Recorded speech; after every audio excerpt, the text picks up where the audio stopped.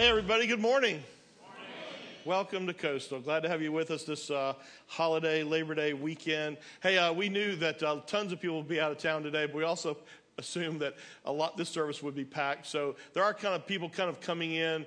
You know, they always come in a little bit late. And so if you would just kind of get to know your neighbor, just kind of scooch in a little bit, especially if there's some seats to save or seats in between you. The front row is empty. I know everybody thinks I got cooties or something, but this whole front row back there, so just be aware of that. Again, welcome. Life, the little video that you just saw reminds us that we have a month to sign up for life groups. We really believe that we love a crowd. We love attracting as many people as possible to hear the good news of the gospel, but you don't grow as great in a crowd as you do in a group. And so real life is found in living out your faith within community, within a group of people. And so that's what last week was all about. Life Group Sunday, talked about why you should get involved in a group. We went outside, took a little field trip, and got to see all the different life groups. And we had a kind of a ministry fair, a life group fair. All the tables and booths representing the different groups. Had a lot of fun. And man, our life group leaders did a great job last week, didn't they? With that, clap your hands if you agree. They did an awesome job. And so we got to take care of a little bit of business first of all this morning, because the only time that we ever vote here at Coastal is during Life Group Sunday, where we get to vote. Thanks, Ben. Thanks for coming and sitting up there. I appreciate that.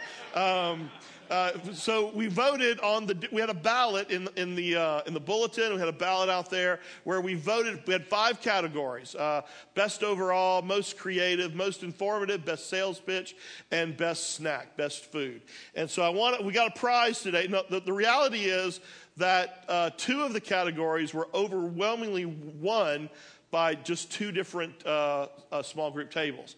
And then there was one category where basically that table ran away with the category again for the second straight year. And it was best snack, best food right here. Give it up for Pastor Chris. Very good. Woo, woo, woo. I mean, the rest of you might as well stop bringing food for Life Group Sunday, because I had barbecue sliders and wings. And then, of course, really Janet deserves most of the praise, because she really put me over the top this year with my bacon-wrapped macaroni and cheese bites. And so that was really over the top. You know, I mean, like, seriously, the Daniel plan, don't even bring food, okay? I mean, nobody voted for your little hummus. That did not happen, okay? So sorry. Anyway, okay. We're a bunch of fat men in my group. Okay, we're proud of it. So seriously, best. Let's go ahead and give away some awards. This life group won. I don't know if they're in this service this morning or not. They actually won best sales pitch and most informative, and it was the Daniel plan. Woo! So come on up, Neil, Joan. Come on, run down. Here we go. Come on. And we actually have, and these are the 2 prizes for these 2 different groups who ran away with the award, $100 gift card, Visa. There you go. Very good. Thank you. Okay, now, in staff meeting last week, before we even counted the ballots, I said, man, if this particular group doesn't just win best overall, we're going to have a pastor's category, and I was just going to rig it, because if you guys couldn't see what I saw, you're stupid, and they were great. But you saw what I saw, and they won for best overall and most creative, and it was eating through the Bible. So where's, come on up, Lance and Wendy and Kenny, and who else was in that? Robert, Shannon. Somebody come up here and get your prize. Woo, Lance. Yes. There you go. $100 Visa gift card. There you go. So if you haven't done so yet, sign up for a life group. And those guys would love to talk to you about their groups. And we got a bunch of groups that are just going to be awesome this semester. We're not quite yet wrapping up. We're almost wrapping up the series that we kind of closed out the summer with, called Summer Reading. And the idea is we picked half a dozen different books that we thought were worth reading, and encourage you to pick them up at a discounted price here and to read them. And even if you don't read all of them, at least read some of them. And then each week we kind of use the subject matter of those books for the message on Sunday morning. And this week's book is a great read by Andy Stanley called How to Be Rich. And it's all about money. In fact, Speaking of money, I have a dollar bill up here, and that's another prize for the Life Group. Obviously, it's not. Now, this is really cool. I don't know if you're aware of this, but this is true of all the denominations in our currency. But on the back of this dollar bill, right above the word one, the denomination one, it says, are you ready for this? 4 words. Do you know what it says? In God we trust. Man, are you glad about that? I mean, are you excited about that today? I mean, think about that. On the back of the currency of our nation, I mean, our country, it says right there, I see it, I can read it, in all caps, bold letters, in God we trust. I mean, kind of gives you a little case of the warm fuzzies this morning, doesn't it? You know, wow, we trust God here in America. Now, I'm being a little sarcastic, I hope you can tell this morning, because in reality, I mean, do you actually believe that? Come on. I mean, that most people in our country would really say and verbalize, yes, we put our trust in God. I mean, the truth is, that's not true for most people. It would be better stated if we could just write in what we trust. In this, right, in money. I mean, most people put their trust in money. Now, very few people would actually verbalize that. I realize that. But the way we live our lives, the way we live our lives day in and day out represents what's really true. And a lot of people sure claim to trust in God, but in reality, they trust, serve, and worship money. Jesus said it like this. In Luke chapter 12, he said, "For where your treasure is, there your heart will be also." Now, when we think about money, and we think about our hearts and our passions and our desires, we like to think about it this way. We like to believe that, well, the things that I am passionate about, the things that have my heart, that's where my money will go. So it's my heart and my desires and my passion that's leading the way for where my money is spent. And again, honestly, that sounds really sweet. And it might give you a case of the warm fuzzies to believe that. But Jesus actually said the exact opposite. Jesus said this, and this is an important biblical truth for us to get our minds around this morning. He said, where your treasure is, where and how and when you spend this dictates where your heart is. In other words, Jesus said, it is not, regardless of what you think, it is not, my heart and my passions and the things that I love kind of direct my money. No, he said, where you spend your money, that determines where your heart's going to go. It's your money that's leading your heart, not your heart leading your money. So how do we put our trust in our money? Let me give you a couple of ways how we put our trust in our money if you're taking notes today. Number one, we trust money to provide happiness. Happiness. Now, again, I don't think a lot of people would say that out loud. I trust money for my happiness. In fact, how many of you would agree that you know mentally that money does not buy happiness? You know that, right? Okay? Now, be honest, though. How many of you have ever thought, but just a little bit more would make it easier? Right? Okay, by your laughter, you're agreeing with me, right? I mean, we've all said that. So we're a bunch of hypocrites, aren't we? I mean, we are. We say, we think one thing. We want to believe one thing, that money doesn't buy happiness. But when we're downright honest, most people would say, yeah, but a little bit more sure would help.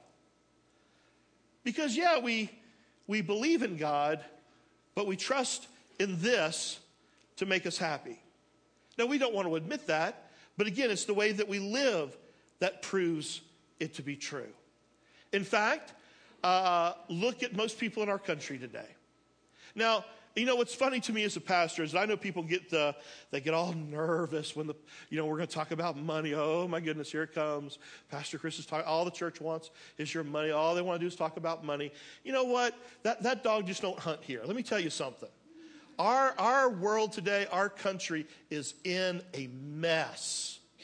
We still do not know the ramifications and the consequences of what our generation and previous generations have done to mess up our country financially. We still don't know what's going to be happening to our children and our children's children. It's a mess. Everybody knows that. And people are hurting. And I believe that if we really do believe that the Bible is God's roadmap for life and he gives us the principles for living, then we ought to share with people, hey, you're hurting, we have hope. You're drowning in debt, we have answers. And that's the reality. People are drowning in financial debt today. Now, I understand, sure, and we can all give the exceptions to this. Sure, maybe there's that exception where, somebody has some extreme medical issues and, a serious illness or had to go to the hospital and the bills were astronomical. Or maybe, that jerk of a husband ran out on his family and put that family in a bind. And I know that, and so I get that. Yes, there are some exceptions. However, the vast majority of people in our country today are drowning in debt because we believe that the things that this buys will ultimately make us happy. That house we can't afford. That car we shouldn't have bought. The clothes that we can't buy. The fast food we keep eating out on. We say, sure, I trust in God, but our actions say that we actually trust in this for our happiness. Number two, the second way we trust in money is we trust in money to provide security.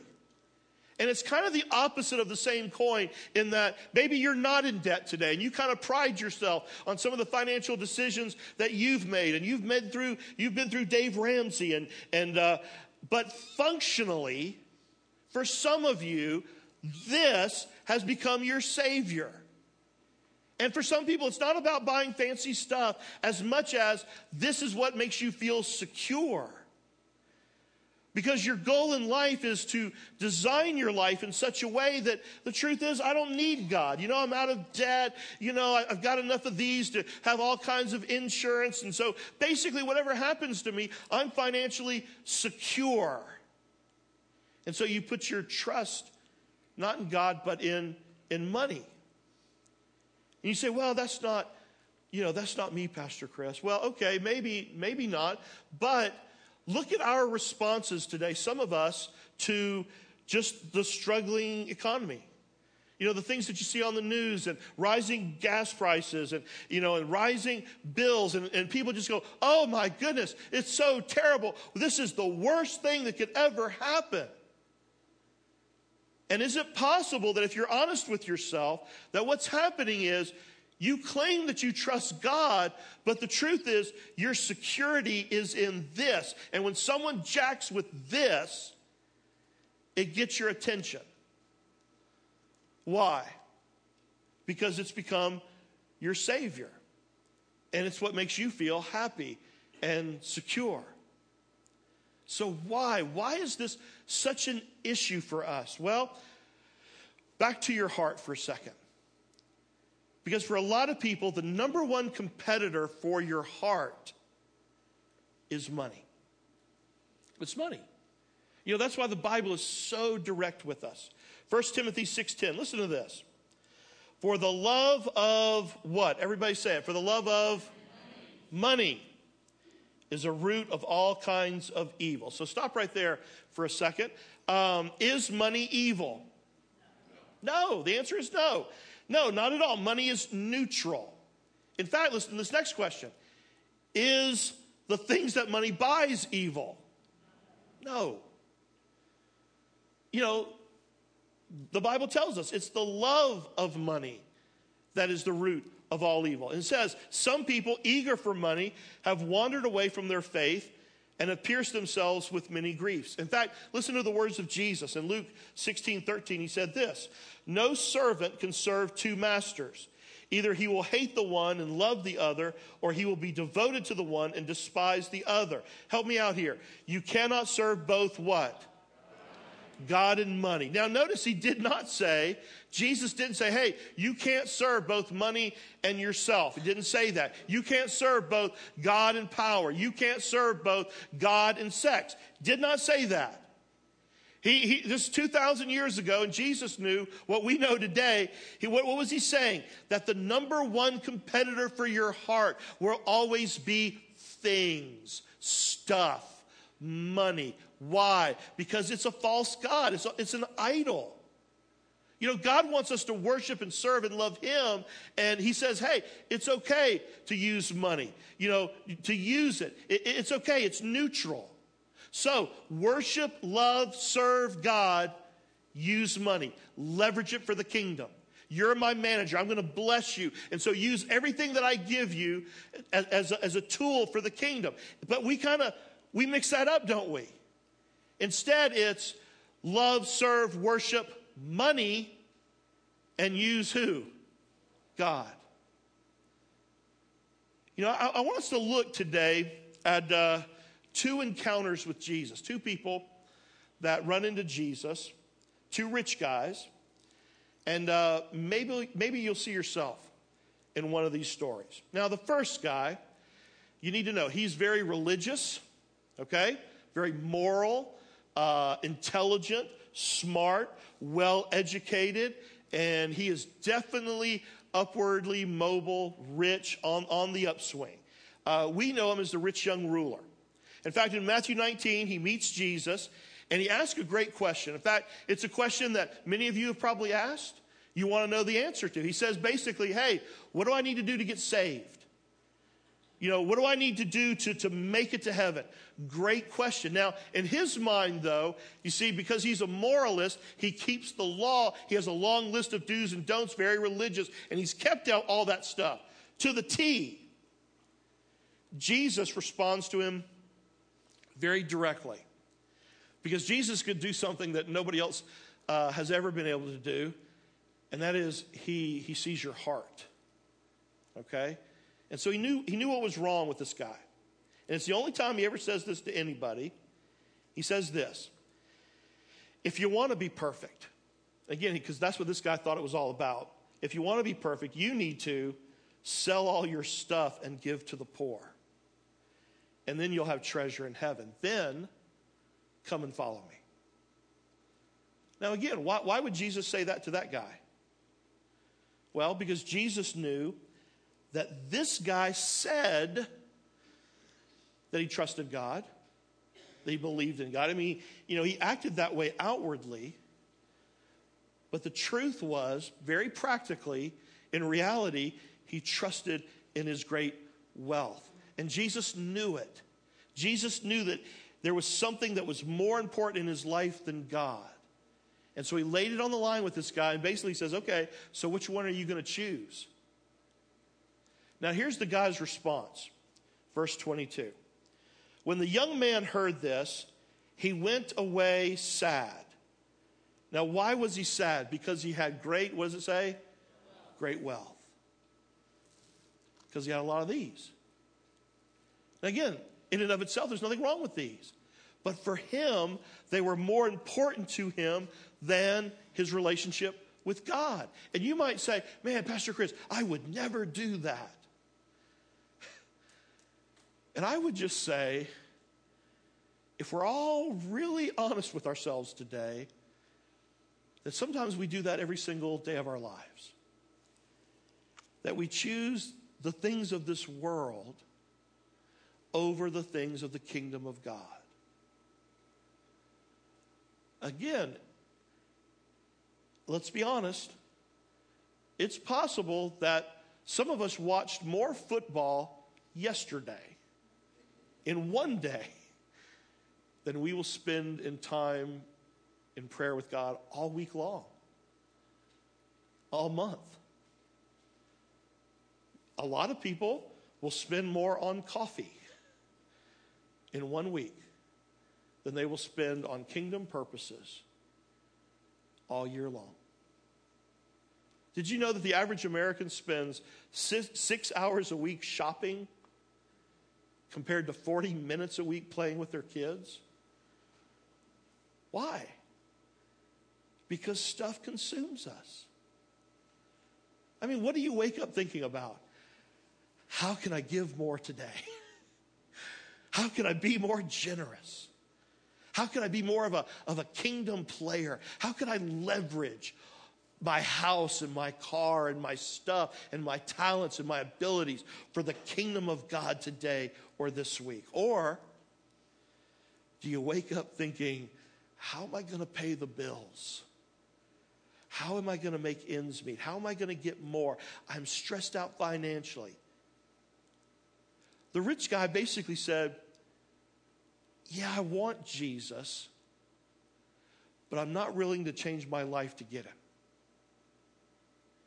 And that's why Jesus continues this conversation with his disciples and with us, and it's a very painful one. He said to his disciples, he goes, you guys have got to understand something. It is really difficult for rich people to get saved. And I know this because I used to be there. I used to think this. When we hear that story, we hear that statement, do you know what we go? You know what we think? Oh, yeah, it's hard for them. It's hard for those rich people. And we don't recognize that he is speaking to every single person in this room. It's one of the great things, by the way, about this book, if you'll pick it up and read it. And Andy Stanley makes a great point explaining just how rich we really are in this country, because he is speaking to every single person here. He said, but Pastor Chris, no. I'm not rich. Well, when you recognize that about 60% of the world lives on less than $2 a day. I mean, when you really look at it from a global perspective, we're rich. I mean, do you realize that most of the people in the world look at us and go, oh my goodness, you got a toilet. Wow, and it flushes. Oh, wow. I mean, when's the last time you did that, right? I mean, we don't, you have transportation. I know you're thinking, yeah, but Chris, have you seen my car? No, listen. Do you realize that just by having a car, that puts you in the top 3% of the world? This summer, blazing hot, you have an air conditioner? Yeah, but that 1 week it didn't work, right? And you called Greg or whoever here at the church, like, fix my air conditioner. You're crying like a baby girl. Why? I mean, because we're filthy rich. We are filthy rich, and Jesus says, and this is hard for us. And this is why let's be honest here today. He's just saying that recognize that puts you at a disadvantage spiritually. Because it's so easy to put our trust and our security in this. And here in America, we have so many things that compete for our heart. I mean, very few of us really have ever had the true blessing of really having to pray, God, give me today my daily bread. When you get free bread every week here at Panera, right? I mean, most of us have more food in our pantry to last, for a week, a month. Yeah, but I don't eat that, the canned broccoli or, whatever, I don't eat the, whatever, but we do. We know we do. Well, there's another rich guy who encountered Jesus, and yet this guy wasn't as moral, so you need to know that off the bat. Okay, this was an immoral guy. In fact, he was one of the most despised people of his day. He was a little bitty short guy. His name's Zacchaeus. And it wasn't that short, but that's, kind of how we know him to be. His name is Zacchaeus. If you were ever in children's church, you know what I'm referring to. But he was a tax collector, which basically meant that he had a license to steal. He could just walk up to people and say, hey, the government says that you owe $50, but I say you owe $75, so I get to keep the rest. I mean, basically, he was a legal criminal, which is pretty much our tax system today anyway, right? So everybody hated him, okay? Now, Zacchaeus happens to hear that Jesus is coming to town, and he wants to meet him, but because, he was a short guy, he couldn't see through the crowd, so if you know the song, he climbed up in a what? Sycamore tree for the Lord he wanted to see, because Zacchaeus was a wee little man, and a wee little man was he. I'm not going to sing it, but anyway, so Jesus reaches to where Zacchaeus is, tells him to come down, and that he's going to go to his house. And he has an encounter with Jesus, and we're not privy to exactly what happened there, but obviously it was life-changing. Look at Luke 19:8. Zacchaeus stood up and he said to the Lord, look, Lord, here and now I give how much? What does he say? Half of my possessions to the poor. And if I've cheated anyone out of anything, I'll do what? I'll pay it back how many times? 4 times. In other words, Jesus just yesterday, all this stuff, this money and these things were so important. And it was. I was all about the money, the image, the bling, the security. I was all about that. But now it doesn't have a hold on me anymore. And then if you read on, Jesus said, today salvation has come to your house. Now, it's important to understand, salvation did not come because he gave half. He gave half because salvation had come to his house. There's a difference. Because he saw Jesus and he recognized that the things of this world don't last. And he is just a manager. And God wants to use all this stuff to be leveraged for the kingdom. Now, the reality is both of those stories, they're your story. They're my story. And you know, if we're honest, the further you are away from God, I mean, you know, when you're not as close to God as you should be, as you know you should be, the more shiny and appealing and desirable the stuff of this world looks. And that's just the way it is. I mean, I know for me personally that the closer I am to God, the things of this world don't have their claws into me. Because I discover that he is enough. Now again, don't misunderstand what I'm talking about. This is not about socialism or anything like that. No, that's not what I'm saying. In fact, money is neutral. Money is a great tool for the kingdom. It should be. We are blessed to even be in this country. But what I'm saying is there's a difference between having things and having stuff, which we all do, and then those things and that stuff and that money having me and having their claws into me. And if you find that you are consumed with more and bigger and better and financial stress, I would say to you, very lovingly and very respectfully, it's very possible that you're not walking real close with God right now. If you're far from him, this looks good. When you're close to him, it just loses its power. Now, when you fall in love with Jesus, let me tell you something. 2 things will happen in your life. Number 1, you will become strangely content.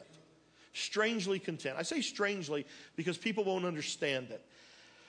1 Timothy 6:17, Paul said this, command those who are rich, and again, that's us, in this present world, don't be arrogant.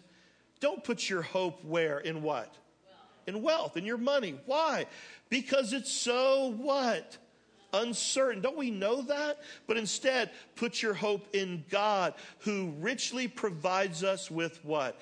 Everything we need for our enjoyment. Let me tell you something. I mean, try it. Many of you are.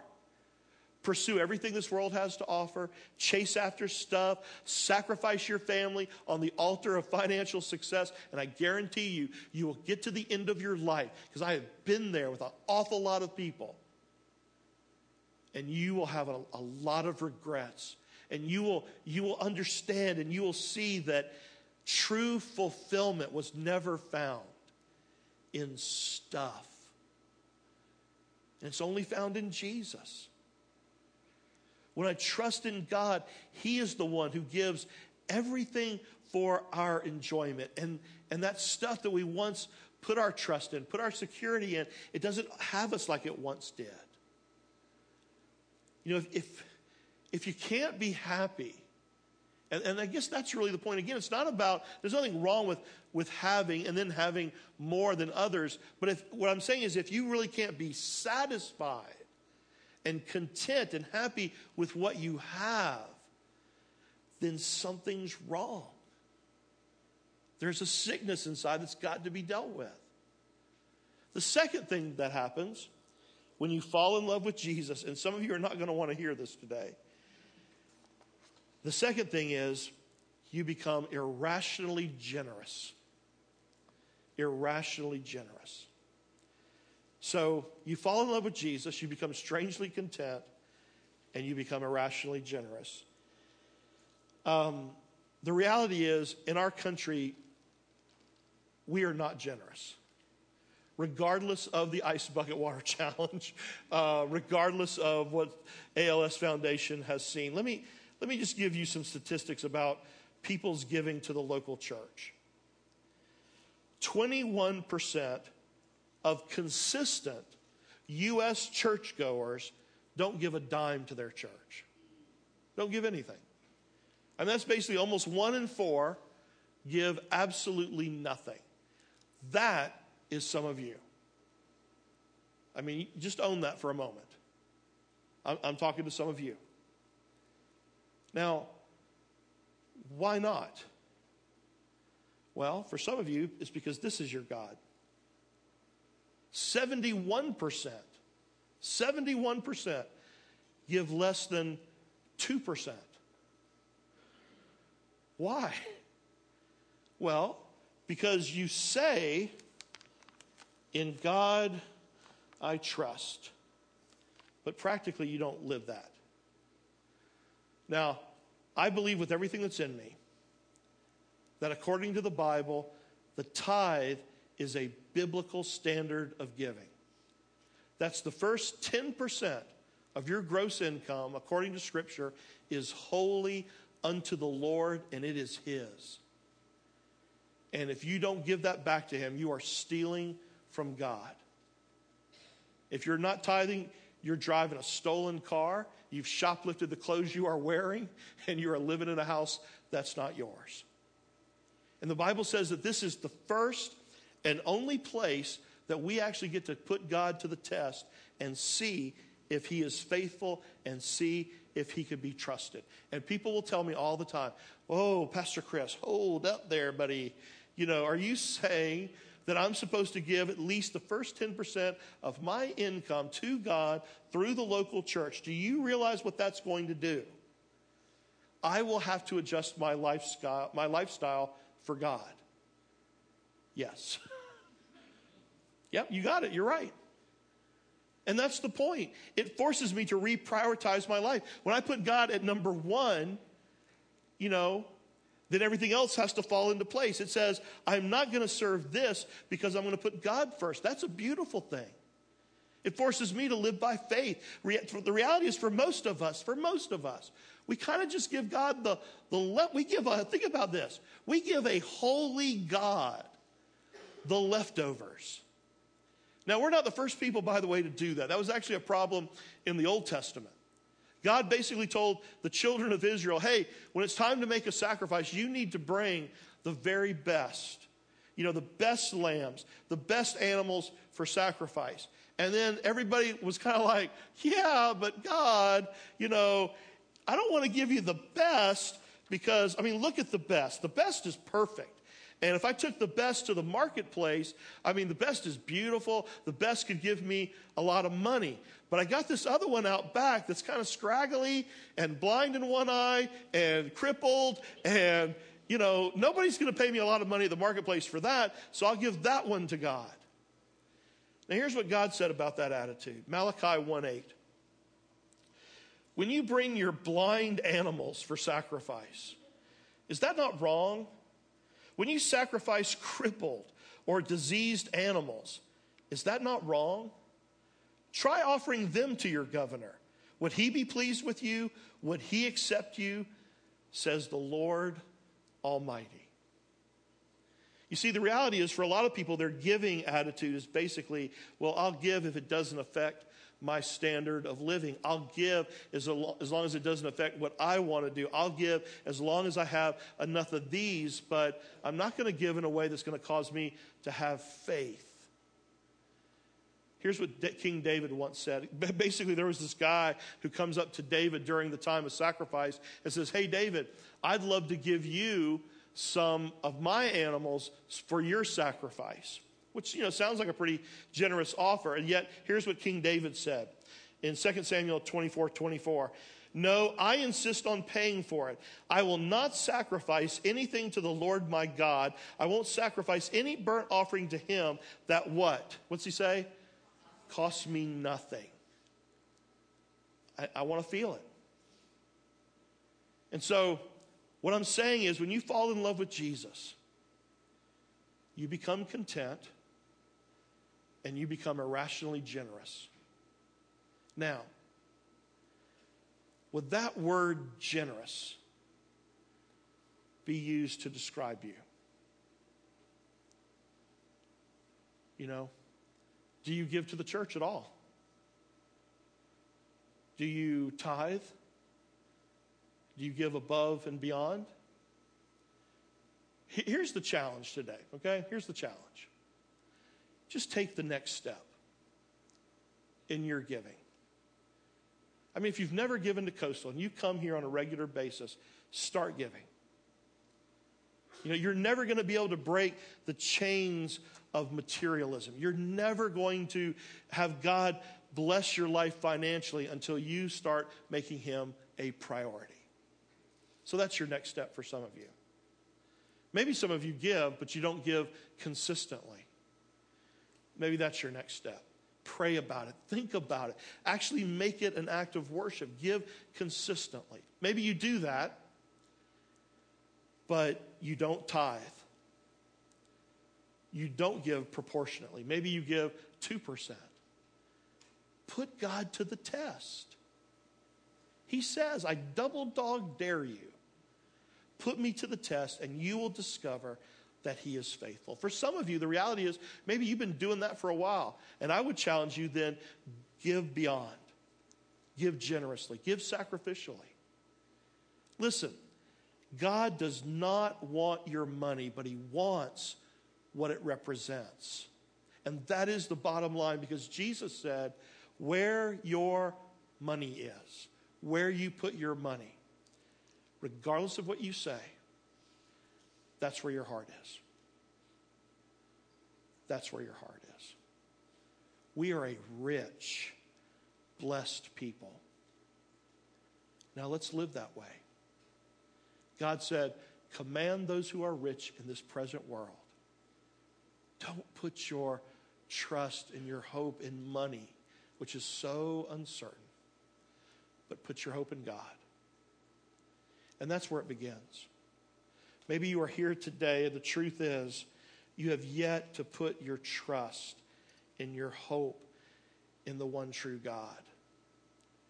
And you've been coming, and you've heard the stories, and you might be somewhat religious, but you don't yet have a personal relationship with God. That's where it starts. You know, you can do that today. You can establish that today, and he will put everything else in your life in place. But it begins there. It begins by recognizing that Jesus is the Son of God, and he was sacrificed. God gave his very best for you and me so that we could have a relationship with him. He went to the cross to pay for our sin. And when I put my trust in him, my faith in him, it wipes away my sin, and I get the righteousness of Jesus. And when God looks at me then, he sees and he says, perfect. Not because of anything I did, but because of what Jesus did. And you can have that today. Bow your heads and pray with me. Dear Heavenly Father, God, I thank you today for the truth of your word. You know, sometimes we shy away from talking about money and stuff and possessions, and yet, God, the truth is, stuff, things, money, it has its claws so deep into the hearts of so many people. And God, I pray that we would begin the process of putting our hope and our trust truly, truly in you. And Father, that when we do that, when we fall in love with Jesus, we become content. We have things, but they no longer have us. And we become generous, sacrificial, giving people. I pray that's the mark of this church, and that's the mark of the people that are here today. And Father, I know there are people here today who have not yet put their trust in you. They've not yet put their trust in what your son Jesus did on the cross.